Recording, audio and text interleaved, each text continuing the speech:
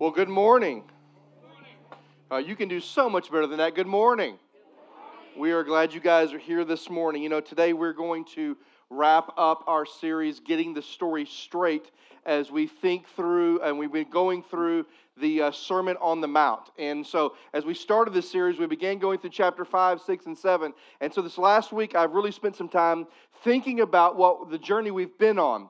And I just want to just kind of be honest and tell you the kind of the conclusion that I have come to, all right? The conclusion that I came to rereading Matthew 5 and 6 and now into 7 is this, is that following Jesus is really kind of hard. Would you agree with that? Now come on, here all my life, here's what I've heard. Salvation is free, and it is. Amen? Aren't you glad of that? But following Jesus costs you everything. So when I read 5 and 6 and 7, here's what I'm reminded is that that salvation is free, but the standard He calls me to is a standard that is something oftentimes I'm not willing to give into. And so following Jesus, if you really took chapters 5 and 6 and part of 7 into really consideration, what you'd find out is this, that following Jesus is not really an easy thing to do. In fact, I'm going to be super honest. So Cameron, can we get these lights on here? I'm not sure what happened. If we can get those on. If super honest, I would say this. There's some things that Jesus said, I wish He hadn't even said it. Right? Anybody like that with me? Come on. Anybody else like that? Like when He talks about loving your enemies? That's not something I'm jacked up about doing. How about you? This whole anger thing, I mean, I kind of like it when I'm angry because I feel like it's righteous anger, but He's like, tells me how to deal with my anger. What about lust? What about, and then He got into finances. Whoa, what are you thinking here? I mean, there's some things that He says that part of me goes, I just wish He hadn't said it. Here's why. Because the things that Jesus says calls me out. Doesn't it call you out? It calls us to a standard of living that many of us don't want to buy into. And listen, here's the worst part. Here's really why I wish Jesus hadn't said some of this. Is because it exposes the selfishness and the wickedness of my own heart. Yikes, right? But here's where I conclude too, as I read 5, 6, and 7. That's still what Jesus has called us to live by, right? That's still the standard that He wants us to live by. So if you have something against your brother, before you offer something to the Lord, go make it right. If there's lust in your heart, deal with it extremely. If there's finances, remember, you are not an owner. You are just simply a manager. If it comes to dealing with a believer who has sin in their life, make sure you take the what out of your eye? The log before you go take the speck. I mean, the fact of the matter is whether we like what Jesus said or not, whether we think He should have said it or not, it does not matter. At the end of the day, this is the standard He's called us to live by. And if we're going to be salt and light, as He called us, this is how we're to live. Now today He does kind of the same thing. He deals with the topic and He kind of leaves it to the end, which the reason He leaves it to the end is because it is the most important topic of all. It's the topic of salvation.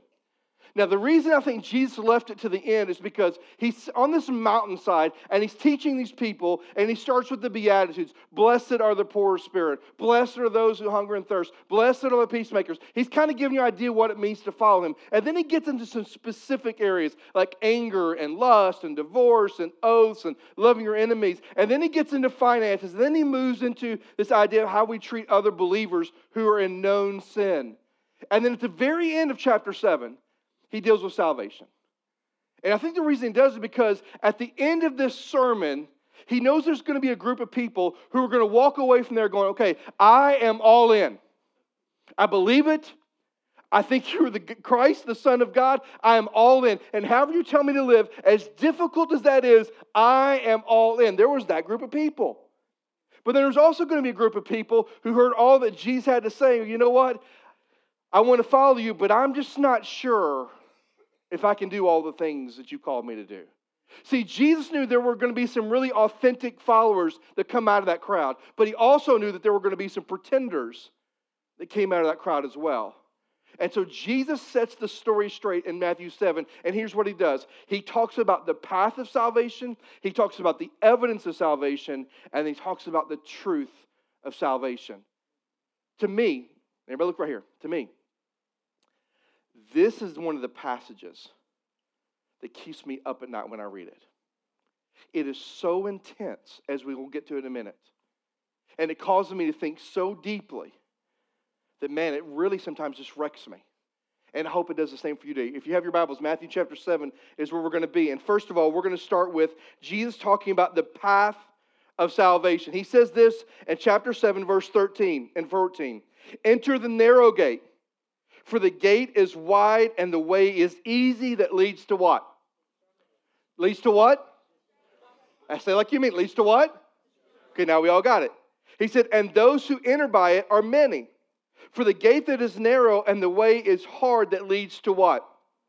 Life. And those who find it are few. Now he says there's two kinds of gates. There's a wide gate and a narrow gate. And he tells us a little bit about both gates. First of all, the wide gate. You know what he says about the wide gate? It's wide, right? It's broad. And he says that many people go through that. Now, when I thought about this and I started thinking, how do you illustrate this wide gate imagery? The best example I could come up with is New York. Anybody ever been to New York before? Okay, I remember the first time I went to New York, I was on a mission trip, and that evening, the first night of the mission trip, they said we could go to Times Square and kind of tour that part of the city before the next morning doing missions. And I remember coming up out of the subway, and we were on the east side of Times Square, kind of behind this large building, and you couldn't see Times Square, but you could see the looming light of Times Square. You know what I'm talking about? I mean, it lit up like blocks and blocks and blocks. You could see the light even though you couldn't see it. And as soon as I turned the corner coming out of the subway and went around the building, there it was. Times Square. These massive TVs with all this lights. The M&M store that was, of course I wouldn't notice that, way down there in the corner. And then my favorite store, they had a 4-story Toys R Us. And man, it was lit up like you cannot imagine ever. I mean, it was, when I saw Times Square, I go, wow. I'm from Missouri. I didn't know anything existed like Times Square. It was attractive. It was inviting. That's exactly what the wide gate is. As I think about how we can illustrate the wide gate, here's what I want you to think about. The wide gate is attractive. It's inviting. It has all the bells and the whistles. It looks so good. And so I asked myself this question. If there's a wide gate, and we know where it leads, if there's a wide gate, why are so many people choosing to travel down that path? Right? Jesus says that many find it, right? So why are there so many? Well, he tells us here, look at verse 13. He tells us, he says this, for the gate is wide and the way is what? Easy. Everybody say that with me. Easy. I got you to say it like a southerner right then, right? Easy. It's easy. Now, what do I mean by easy? It's a path of easy beliefism. Hey, you can believe what you want to believe, and I'll believe what I want to believe. At the end of the day, all roads lead to the same path. It's a path of good intentions are good enough. You know, I want to kind of live for God, and that's going to be good enough. I'm going to try my hardest. How many of you said that one before, right? Good intentions. It's also a pathway where there doesn't have to be really any real commitment, and the standard that Jesus had just spent a large portion of the sermon telling me about, it's a good standard to kind of model it, but at the end of the day, you don't have to really commit to that. See, the wide gate, the broad path, the reason many find it is it's easy. But where does it lead? He tells it leads to what? Destruction. It leads ultimately to destruction. Now, let's just kind of take that for a minute. What is Jesus saying? He's saying, those of you that think you can follow me, and you don't have to believe a certain standard, you don't have to live in a certain way, that you don't have to abide in a certain way and obey. If those of you that say that you want to follow me, but you want to take this path that is easy, you want to take this path that you don't have to assert your convictions and your belief in me, that you don't have to live by a standard, listen to me, here's where that's heading you. It's not to eternal life, it's to a place of destruction. Now, if you're sitting in the crowd that day, let's go back to that point. Is that a little bit convicting for many of those in the crowd that day? Because how many think people in the crowd that day wanted to choose the easy path? How many of us want to choose the easy path? And then Jesus tells us the second gate. The second gate is a narrow gate. And he tells us a couple things about this narrow gate. And it's this. The narrow gate, it's narrow, meaning it's not large. It's not heavily trafficked. And he said, few find it. Now, the phrase find it, I want to kind of unpack that for a minute, because it doesn't mean that God is hiding the path to heaven. So when you're finding something, that's usually because it's lost, right? Or you don't know where it's at. That's not the implication. What Jesus is implying is that few travel it. You got this wide gate. It's broad. I mean, it's attractive. It's calling your name. I mean, it's got the glitz and the glamours, the bells, the whistles, and you can take that path, and it's easy. You can believe what you want to believe. You can kind of live as a moral person, but not necessarily commit your life to live as Christ wants. I mean, it's a path. And then you've got this narrow gate. And there's many that find this one. But you got this narrow gate. And not many travel this path. Not many go down this way. Now, why do they not go down this way? Well, Jesus tells us, look at verse 14. He tells us. He says this. Verse 14. I just hit puberty. He goes, verse 14, it says this. Verse 13, enter the narrow gate, for the gate is wide, that is easy, that leads to destruction. To those who enter by it are many. For the gate is narrow, the way is what? Hard. Can we be honest today? If you are following Jesus, how many of you would acknowledge it's hard sometimes? Man, it's hard. You know why it's hard? Because it's not a place of easy beliefism. It is a place of totally trusting and surrendering my life to Jesus. Turning in my hopes, my dreams, my wishes, my desires, and taking on His hopes, His dreams, and His desires for my life. It is total surrender. And you know why else it's hard? Is because if I'm totally surrendered to Him, that means I totally want to obey Him. I want to live by the standards. So while I don't really want to love my enemy, I'm going to. While I really don't want to go to my brother and make it right before I come worship God, I'm going to. While I really want to keep all this money and think it's mine and not steward it and not give it to the Lord, I'm not going to. See, those who go through the narrow gate, they commit to a life of surrender. And with a life of surrender comes a life of obedience. Can I tell you one more thing? And some of you are going to go, oh, I never thought of that. Can I tell you one more reason it's hard? Sometimes following Jesus is lonely. Ever thought about that? Let me ask you this. Can you be following Jesus and be lonely in a room full of people who claim to be following Jesus who are not following Jesus? Yeah, you've probably been there. Especially, listen, high school students. If you choose to follow Jesus, college students, if you choose to take a step and really follow Him, you're going to find that there are going to be people who say they're believers, who say they love Jesus, but when it comes to making real decisions about what it means to follow Him, you're going to find yourself all by yourself. And sometimes following Jesus, high school students, middle school students, college students, can be lonely. He says the way is hard, but it leads to what? What does this narrow gate lead to? Come on, what does it lead to?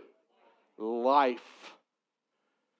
Now, when I look at the passage, and I see this wide gate, this attractive gate, this gate that's got the bells and the whistles, it's easy. I don't have to overcommit to anything. And then I see this other gate that's narrow, that not many find it, and it's a path of total surrender, a path of total obedience, and sometimes a path of loneliness. And I see that this gate leads to destruction, but yet this gate leads to life. And I began to think about, so many choose this and few choose this one. And I look at that and I go, why do people not choose life? But let me think about it this way. About a year ago, I went to see my doctor, which I don't go very often. In fact, I don't ever really go. And so I went to see my doctor, and he did all this blood work. And I'm just going to give you a conclusion that you probably would never have guessed. He sat me down. Well, I sat on the table, and he said this. He said, Doug, all these blood work is good, all this, but at the end of the day, you might want to lose just a little bit of weight. Right? Anybody heard that talk with your doctor? In fact, he used a word that I'm not sure I enjoyed. Obese somewhere fit into the conversation. I was afraid morbidly obese might even actually come out in the conversation. And so I said to him, Dr. Caldwell, I said, hey, Mike, and he was a friend of mine. I said, hey, Mike, exactly, how much weight really should I lose? And then he asked a great pastoral question. He's like, do you want the truth? Or do you want me to say what I think you want to hear? I said, no, I want the truth. And he said, you need to lose at least 60 pounds. And so I thought he's probably from the devil, and I left. So anyway, now let me just ask you this. You probably didn't notice, but I'm just a little bit overweight. And so let's just say, for example here, that Ron Jesse comes to me and says, Doug, here's the deal, man. If you want to look like a Greek god like I do, here's what you got to do, okay? You need to work out every day, okay? You need to eat better. You need to change the way you eat. It's going to be hard work, but you've got to change some things in your life if you want to look as good as I do, or you want to be healthy, right? So there's one option. And then let's say somebody else comes to me and they say, hey, Doug, here's what you got to do. You just take this pill. You just take this pill. And you don't have to change anything that you eat at all. And the fat will just fall off of you. It's easy. Now, which path do you think Doug's probably going to choose? You think so little of me, right? But you're right. I would choose. How many of us would choose the easy? Because hard is hard. And it's work. And easy. I want easy. I like easy. But can I tell you about easy? It never works, does it? And I'm just telling you, listen to me. For some of you in the room today, you've got to make a real choice today. What gate did you enter in through? Because there's some of you in the room today would say, you know what? I know I'm a follower of Jesus. I entered the narrow gate, but when you look at your life, there's nothing been hard about it. You've not had to make hard decisions. You've not had to take hard stances. You've not been wrestled with your behavior, your attitudes, or your actions. And I would just submit to you, if your life has not been hard in your behavior and your actions, and Jesus challenging those things, maybe it's because you didn't go through the narrow gate. Maybe you chose the easy gate. And so Jesus has all these followers. And he talks about two gates, and he leaves them with this tension. Which gate are you going to go through? Easy? Boy, it's big. Looks great. But it leads to hell. Or the narrow one. The one that's hard. The one that's surrender. Obedience. But it leads to life. Eternal life. And I think that's a decision every one of us in the room have to ask. Or every question we have to ask. What gate truly did I enter in through? And then he goes on, he talks about the evidence of salvation. In verse 15 through 20, it says this. Verse 15 says this. Beware of false prophets. And it isn't just talking about preachers. It's talking about people that declare a false gospel. Who come to you in sheep's clothing, but inwardly are ravenous wolves. You will recognize them by their what? Fruits. Are grapes gathered from thorn bushes or figs from thistles? So every healthy tree bears good fruit, and a diseased tree bears bad fruit. A healthy tree cannot bear bad fruit, nor can a diseased tree bear good fruit. Every tree that does not bear good fruit is cut down and thrown into the fire. Thus you will recognize them by their fruits. Here's what Jesus said. There is evidences toward those who are truly his followers. A bad tree produces bad fruit. Period. A good tree produces good fruit. Period. Which begs this question. What fruit is my life producing? Now, here's what some of you are going to say. Well, I don't know. Well, ask your spouse. They'll tell you. Ask your boss. They'll tell you. Ask your kids. They'll tell you. Ask people around you. They'll tell you. So the thing I love about this is Jesus was crystal clear. Hey, here's the path. You got two gates. You got to pick one. But at the end of the day, know this. If you say you've gone through the narrow gate, your life should bear fruit that you entered through the narrow gate. And so I want to ask all of us, including this rascal on the stage, what evidences are there in our lives that we are truly followers of Christ? Is there a deep commitment to live to the standard that Jesus has given us? Is there a deep desire to love God and to love people? Is there within us a depth to truly live for Him? There's got to be evidence. Now, evidence means change. And is it possible, what we could gather from this, if there's no fruit, what can we conclude? No what? Salvation. Now, that's not me saying it. That's Jesus. And let me just say this to you. It's not my job to evaluate your life. I think Jesus, at the very end of this, is asking people to take a look at their own life, put a spiritual mirror and go, which gate did you enter through? Because if it's the wide gate, here's where you're headed. If it's a narrow gate, here's where that leads. But if you say you're going to go through the narrow gate, you need to understand something. Your life should produce evidence. There should be fruit that you follow me. And if there's no fruit, there's no salvation. Can you really call an orange tree if it never produces oranges? What would you call an orange tree that doesn't produce oranges? Dead, right? Right? Or diseased.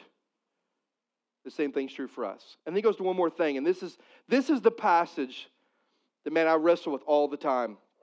It just keeps me up. And it's verse 21 through 23. Because Jesus now, after talking about the path of salvation, talking about the evidence of salvation, he lays out the truth about salvation. Look with me in verse 21 through 23.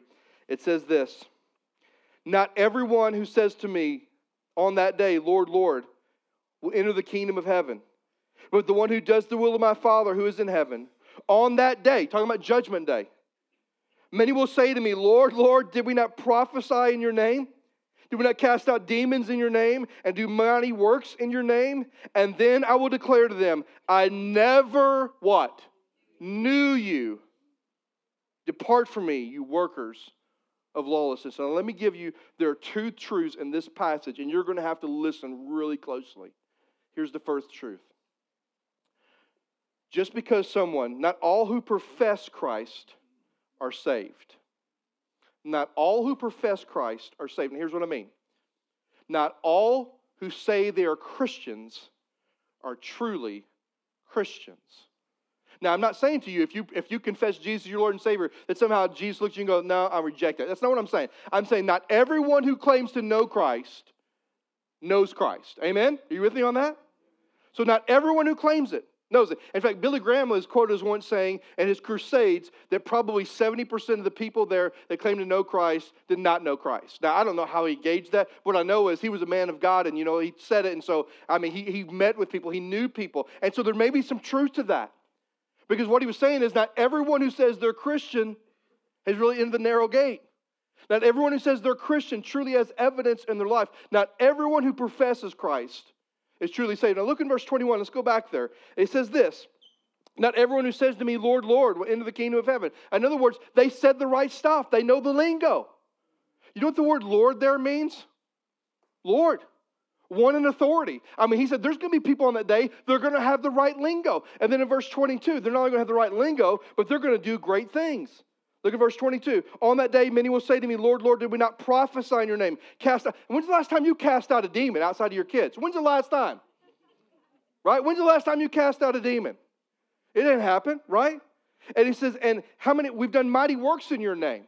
So these people know the lingo, and they've done the right stuff. But at the end of the day, here's what we learn. They are deceiving themselves. Somewhere along the line, they thought works was good enough. If you don't believe me, let's go back to verse 22. If you can throw it back up there, Thomas. Verse 22. How do they lead out in their standing in judgment? Do they lead out with, oh, Lord Jesus, I loved you. You saved me. I was wretched. I was blind. I was naked. I was far from you, but you restored me. And because you restored me, look at the life I've lived for you. Is that how they let out? No, how they lead out? Look at all this stuff that I did. Didn't I prophesy in your name? Didn't I cast demons out in your name? Did I do mighty works? So somewhere they bought into this fair exchange that if I do enough good and it outweighs the bad, I'll get in. Please hear me. People that fit in this category mistake thinking that doing trumps knowing Jesus. Doing for Jesus never trumps knowing Jesus. You can do all you want to do for Him, but if you don't know Him, it doesn't matter. And see, their thinking on works, their idea of works salvation gave them a false sense of assurance. Now think about that. And see, it's interesting what Jesus says. Jesus tells them exactly, what it means to be saved. He says, the only ones that are saved are those who do the will of my Father. Right? What is the will of the Father? Simple. To know Him. To know Him. Do you understand that salvation is not about religious activity? It's about a relationship with the King of Kings and the Lord of Lords. That's what it's about. Now, let me just say something to you. If I truly know Christ, I will want to live for Christ. Amen? If I know Him, I will want to obey Him. But if I do works for Him and don't know Him, I'm still lost. I've got the cart before the horse. I've got it backwards. And so the point that Jesus is making is not everyone who professes, not everyone who calls themselves a follower of me are truly going to get in. You know why? Because they think works is enough. And they don't know me. That word know, I challenge you. If you like to do word study, that's a great word. In fact, take it back to the Old Testament. And the Old Testament, it's the Hebrew word yada. And it means the knowing between a husband and a wife. The two shall become what? One. It's okay, you can say it in church. Become one what? One flesh. Literally, that phrase means the intermingling of the souls. They become one physically, spiritually, and emotionally. They know each other. That's what this word means here too. It's an intimacy that can only be explained supernaturally, that we know Him. The people that profess Christ that don't make it is because they never knew Him.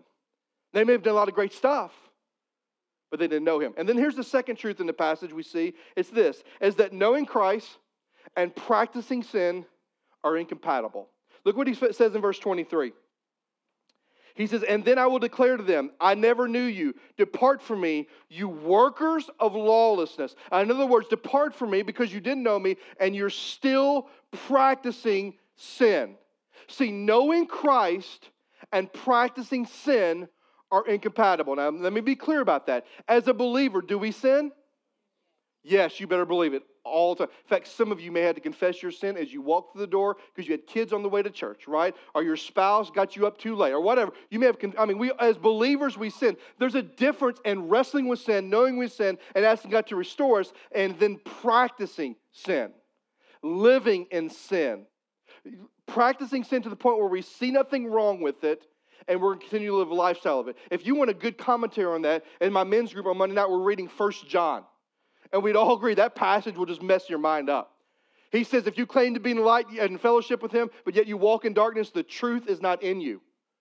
Here's what he says. If you claim to know me and love me, but your life and you're living in darkness, you're lying, man. You're lying to yourself. See, knowing Jesus and practicing sin are incompatible. To continue to practice sin, meaning you're active, you're in it, and you see nothing wrong with it, is not an evidence of salvation. It's an evidence of lostness.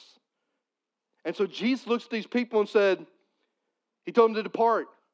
Can I just tell you, that has got to be the worst phrase in all of Scripture. Depart from me, for I never knew you. Now listen, when you leave, you go on vacation, you leave, and you hug them goodbye, you're leaving that with this mindset that eventually we're probably going to come back and see each other again, right? Like I'll go see my mom, and then when I leave, I know that eventually I'm hoping to go back. This is not that kind of moment. This is an eternal moment. On the day of judgment, when Jesus looks at people who said they've entered the narrow gate, yet they have no evidence in their life, and yet they think that their works somehow trump knowing Him, and He looks them in the eye and says, depart from me, for I never knew you, you worker of lawlessness. Can you imagine the depth and the pain and the wretchedness of that moment for many people? I can't. And it just messes with me. It wrecks me. But Jesus says that knowing Him and practicing sin are incompatible. Don't go together. Because if you know Him, what do you want to do? Will you sin? Yes. But if I know Him, I want to obey Him, don't you? If you know Him, don't you want to live in obedience to His word? Listen, if you know and love your spouse, don't you want to do things to demonstrate your love for them? Okay, the answer is yes to that in case you didn't answer it, right? Let's try that again. If you love your spouse and you know them in that way, don't you reflect that in what you do for them in your life? Still not convinced. Okay, so yes, right? Yes. Because I know Him, I want to live for Him. That's what should happen. Then Jesus ends this passage. He's talked about the path of salvation, 2 gates. He's talked about the evidence of salvation should be in our lives. And then he's talked about the truth of salvation. That it's not about religion or religious activity. It's about relationship. And then he ends this Sermon on the Mount with an illustration. Here it is. Chapter 7, verse 24 says this. Everyone then who hears these words of mine and does them will be like a wise man who built his house on the rock. And the rain fell, and the floods came, and the winds blew and beat on the house, but it did not fall. Because if it had been founded on the rock, and everyone who hears these words of mine and does not put them into practice is like a foolish man who built his house on the sand. And the rains came, and the floods came, and the winds blew and beat against that house, and it what? Fell. And then he adds on, and great was the fall of it. Jesus tells a story about 2 builders. They both heard the gospel, both of them. They both built a house. They both built a house in the same area because they experienced the same storms. And they both looked identical. Here's the only difference. One built on the right foundation. and one did not build on the right foundation. One was authentic, and one was counterfeit. And that's how Jesus leaves them. Drop the mics and walk away. He leaves them with this tension. Now, why would he leave them with this tension? Because he wanted them to realize that I've said a lot of stuff, and some of you are going to say, I'm all in. Some of you are going to think you're all in, but your life is not going to reflect that. At the end of the day, I just want you to know this. You're going to stand before me. And either you're going to spend your life building your house on the rock, or you're going to spend your life building your house on the sand. This one leads to life. That one leads to destruction. So what are you going to build on? Man, what a powerful moment for him to say, peace out, and walk away. And the crowd, I would love to have been the crowd that day. I would love to have seen the murmuring that must have gone on when Jesus ends his Sermon on the Mount in this powerful, powerful way. Now, here's why I think he did it. Because those who truly are authentic, those who truly believe that he's the Christ, the Son of God, those who truly take the standards that he taught and say that they need to live their life that way, those who truly enter the narrow gate, produce evidence and bear fruit in their life, they're authentic believers. But there are going to be those who go through the broad gate, think all is good. There'll be no evidence. And eventually, when they stand before a holy God, their house will come tumbling down. What a moment. Here's my question. What house? Everybody look right here. Everybody look right here. Right here. All eyes right here. What house are you building on? Are you building your house on the rock, which is truly trusting and surrendering your life to Christ and living a life of obedience? Are you building your house on sand? An easy beliefism, a house that looks attractive, but at the end of the day, it is superficial and it will come tumbling down. What house are you building? And when you stand before the Lord, will your house and will my house stand? And look, we talk about a lot of stuff every week. I love God's Word. You love God's Word? I love it. But there's sometimes it just makes me so uneasy. You know why? Because, listen, what we're doing, what we're talking about is not just about the next 50 years of your life. What we're talking about is the rest of your eternity. There's going to be a moment when you stand before the Lord Jesus and you give an account for your life, and there are no more second chances. There's a moment, the Bible says, to be absent from the body to be present with the Lord. There's a point once for a man to die, and then the what? Judgment. That for those who die, they're going to stand in judgment. One day, if we don't die, then Jesus will come again. We will stand in judgment, and the question is, will our house stand? Because if it doesn't, the destruction that awaits us is not a temporal destruction. It is an eternal destruction. And if our house stands, what awaits us is eternal life with Him forever. So which house are you building? One on the rock, trusting, obedience? Are you building a house on the sand? Easy beliefism, attractive, but superficial and hollow. Which one you build on? Now I know, as sure as I'm standing here, there are really three kinds of people in the room today, and I want you to hear me today. So you can close your Bibles, close your notes, because this is where I want you to hear it. If you're here today and you say this, Doug, I know that I'm a follower of Jesus. I know I've surrendered my life to Him. I'm living obedience to Him. I still blow it, but I love Him. Listen, praise God. If you are building your house on the rock, hallelujah. But here's my challenge for believers today. Is your commitment where it ought to be? What about with anger? What about with lust? What about with your commitments? What about loving your enemy? What about being a peacemaker? What about your finances? What about how you go to your brother and sister in Christ? I mean, I'm so thrilled that you're building on the rock. But is your commitment where it needs to be? And if it's not, as I pray, in a moment when we start singing, I challenge you to come to this altar. It's going to be open for you. And if you're a follower of Jesus Christ, this altar is open for you to make a new and a greater commitment to really live for Him, to be the salt and the light that He's called you to be. And I challenge you to take that step. And then there's another group of people in the room today. Maybe it's those who don't know Christ. Let me just say this to you. You have a choice to make. Which gate you want to go through. And one looks so good. It's easy. You just believe what you want to believe. You don't have to really overcommit to anything. Just kind of go with the flow. But that doesn't lead to life. Or you can choose the narrow gate. The gate that says, Jesus, I surrender my life to you, and I want to live my life in obedience to you, and I want you to be my Lord and my Savior. Which gate will you choose? And maybe today, if you don't know Christ today, maybe today, for the first time, you need to surrender your life to Him and trust Him with everything that's in you. And then there's a third category where many of you might find yourself today, and it's this. Maybe you heard this message today, and what's in your heart is doubt. And let me just say this lovingly, by no means am I trying to create doubt in anybody's heart. In fact, if you sit there today and you look and this is your conclusion, I want to build my house on the rock, but I don't know if I have. I don't know if I entered the wide gate or the narrow gate. Well, here's what I ask you to do. If you're doubting this morning, go back to the sweetness of that moment when you said yes to Christ. Can I just tell you this? There have been times in my life I doubted. Is that okay for me to say that? But I could always go back to when I was 9 years old, sitting in vacation Bible school, about 6 pews back on the very end. And when they shared the gospel, I remember something in me changed. I said, yes, I want that. Now, did I understand what I understand at 45? Absolutely not. In fact, I was probably more mature at 9 than I am at 45 because it was simple faith. And it was, I love you, Jesus, period, end of story, be my Lord and my Savior. It's when I got older I complicated everything. But I can go back to that moment. I know that it was authentic. And so when doubt creeps up, I can always take myself back to that moment. You know what? I don't have to doubt because my faith was secure in that moment. So if you doubt, first of all, if you doubt, I challenge you to go back to the sweetness of that moment. But if your doubt is so heavy and you're like, Doug, I don't know if I can go back to that moment. I'm still struggling. Here's what I'm going to ask you today.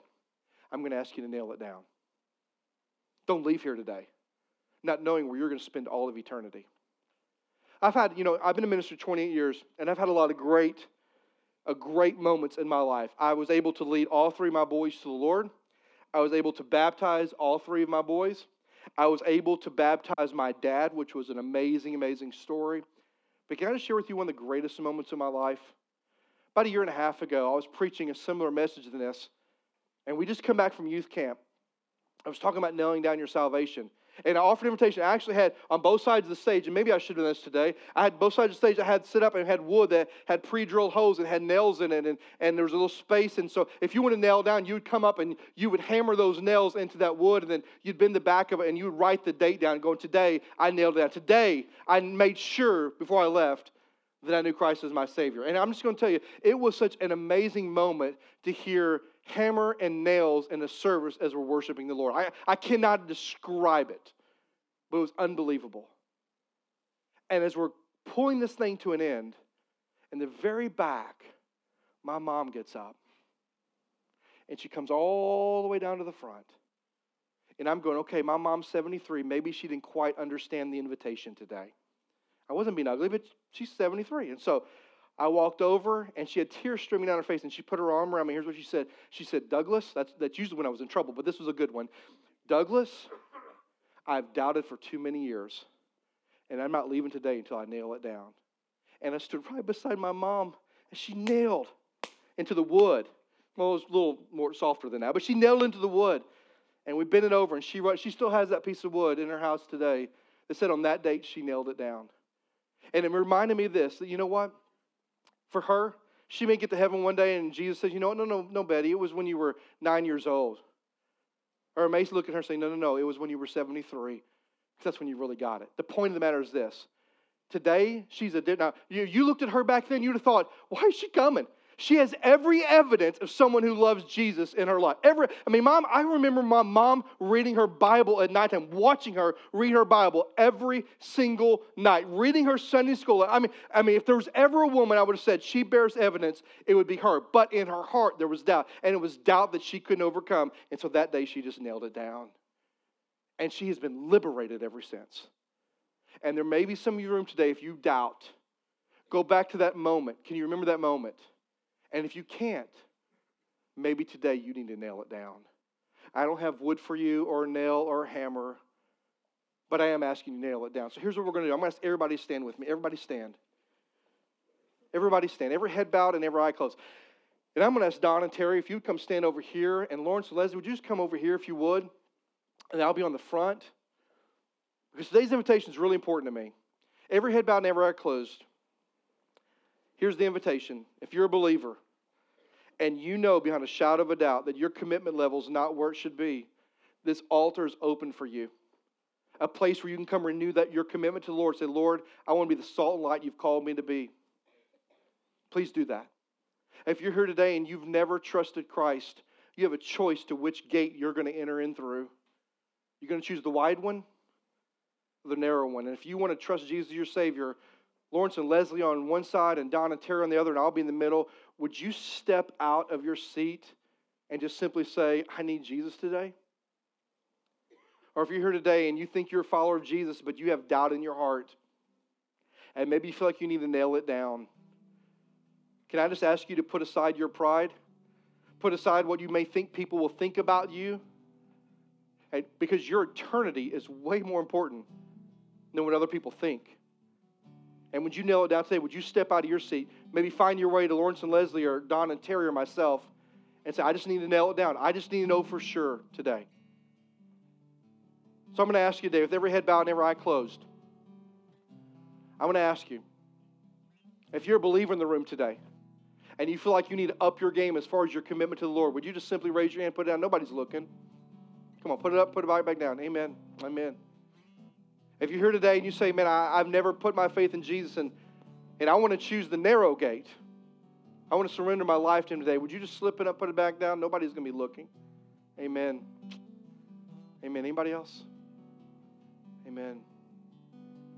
Or if you're here today, and this is a really hard one here, amen, in your heart you're filled full of doubt, and you know today that you need to nail it down, would you just put your hand up and right back down? Wow. Wow. Wow. Please don't leave without doing those things. Believers, come pray. Those who need to know Christ, step out, come. Those, many of you raised your hand saying, I need to nail it down. Would you do it today? Would you come and let them just walk you through what it means to trust Him? Let's pray. God, I love you. And man, God, what a moment today to see hands like my mom. They're going up. Let's say that they are wrestling with doubt and they're struggling. God, help them nail it down today. Help them decide to let go of their pride and step out of their aisle and make their way down and say, Lord, would you do something in my life? God, I pray for those who raised their hand saying they need to be saved, for those that need to nail it down. May we not leave this moment before we make that decision. Our eternity hangs in the balance. So Holy Spirit, have your way with us. May there be a sense of freedom and liberty in this place today. May people respond not to my words, but to your invitation. Lord, help us respond. For it's in your precious Son's name we pray. Amen, amen. Before we sing, let me just say this. Don't sing the first note if you need to trust Christ. Don't sing the first note if you need to nail it down. You step out right where you're at. Find your way. Who cares what anybody thinks? Your eternity is way more important. Don't let this moment pass you by. You move as the Lord would lead you.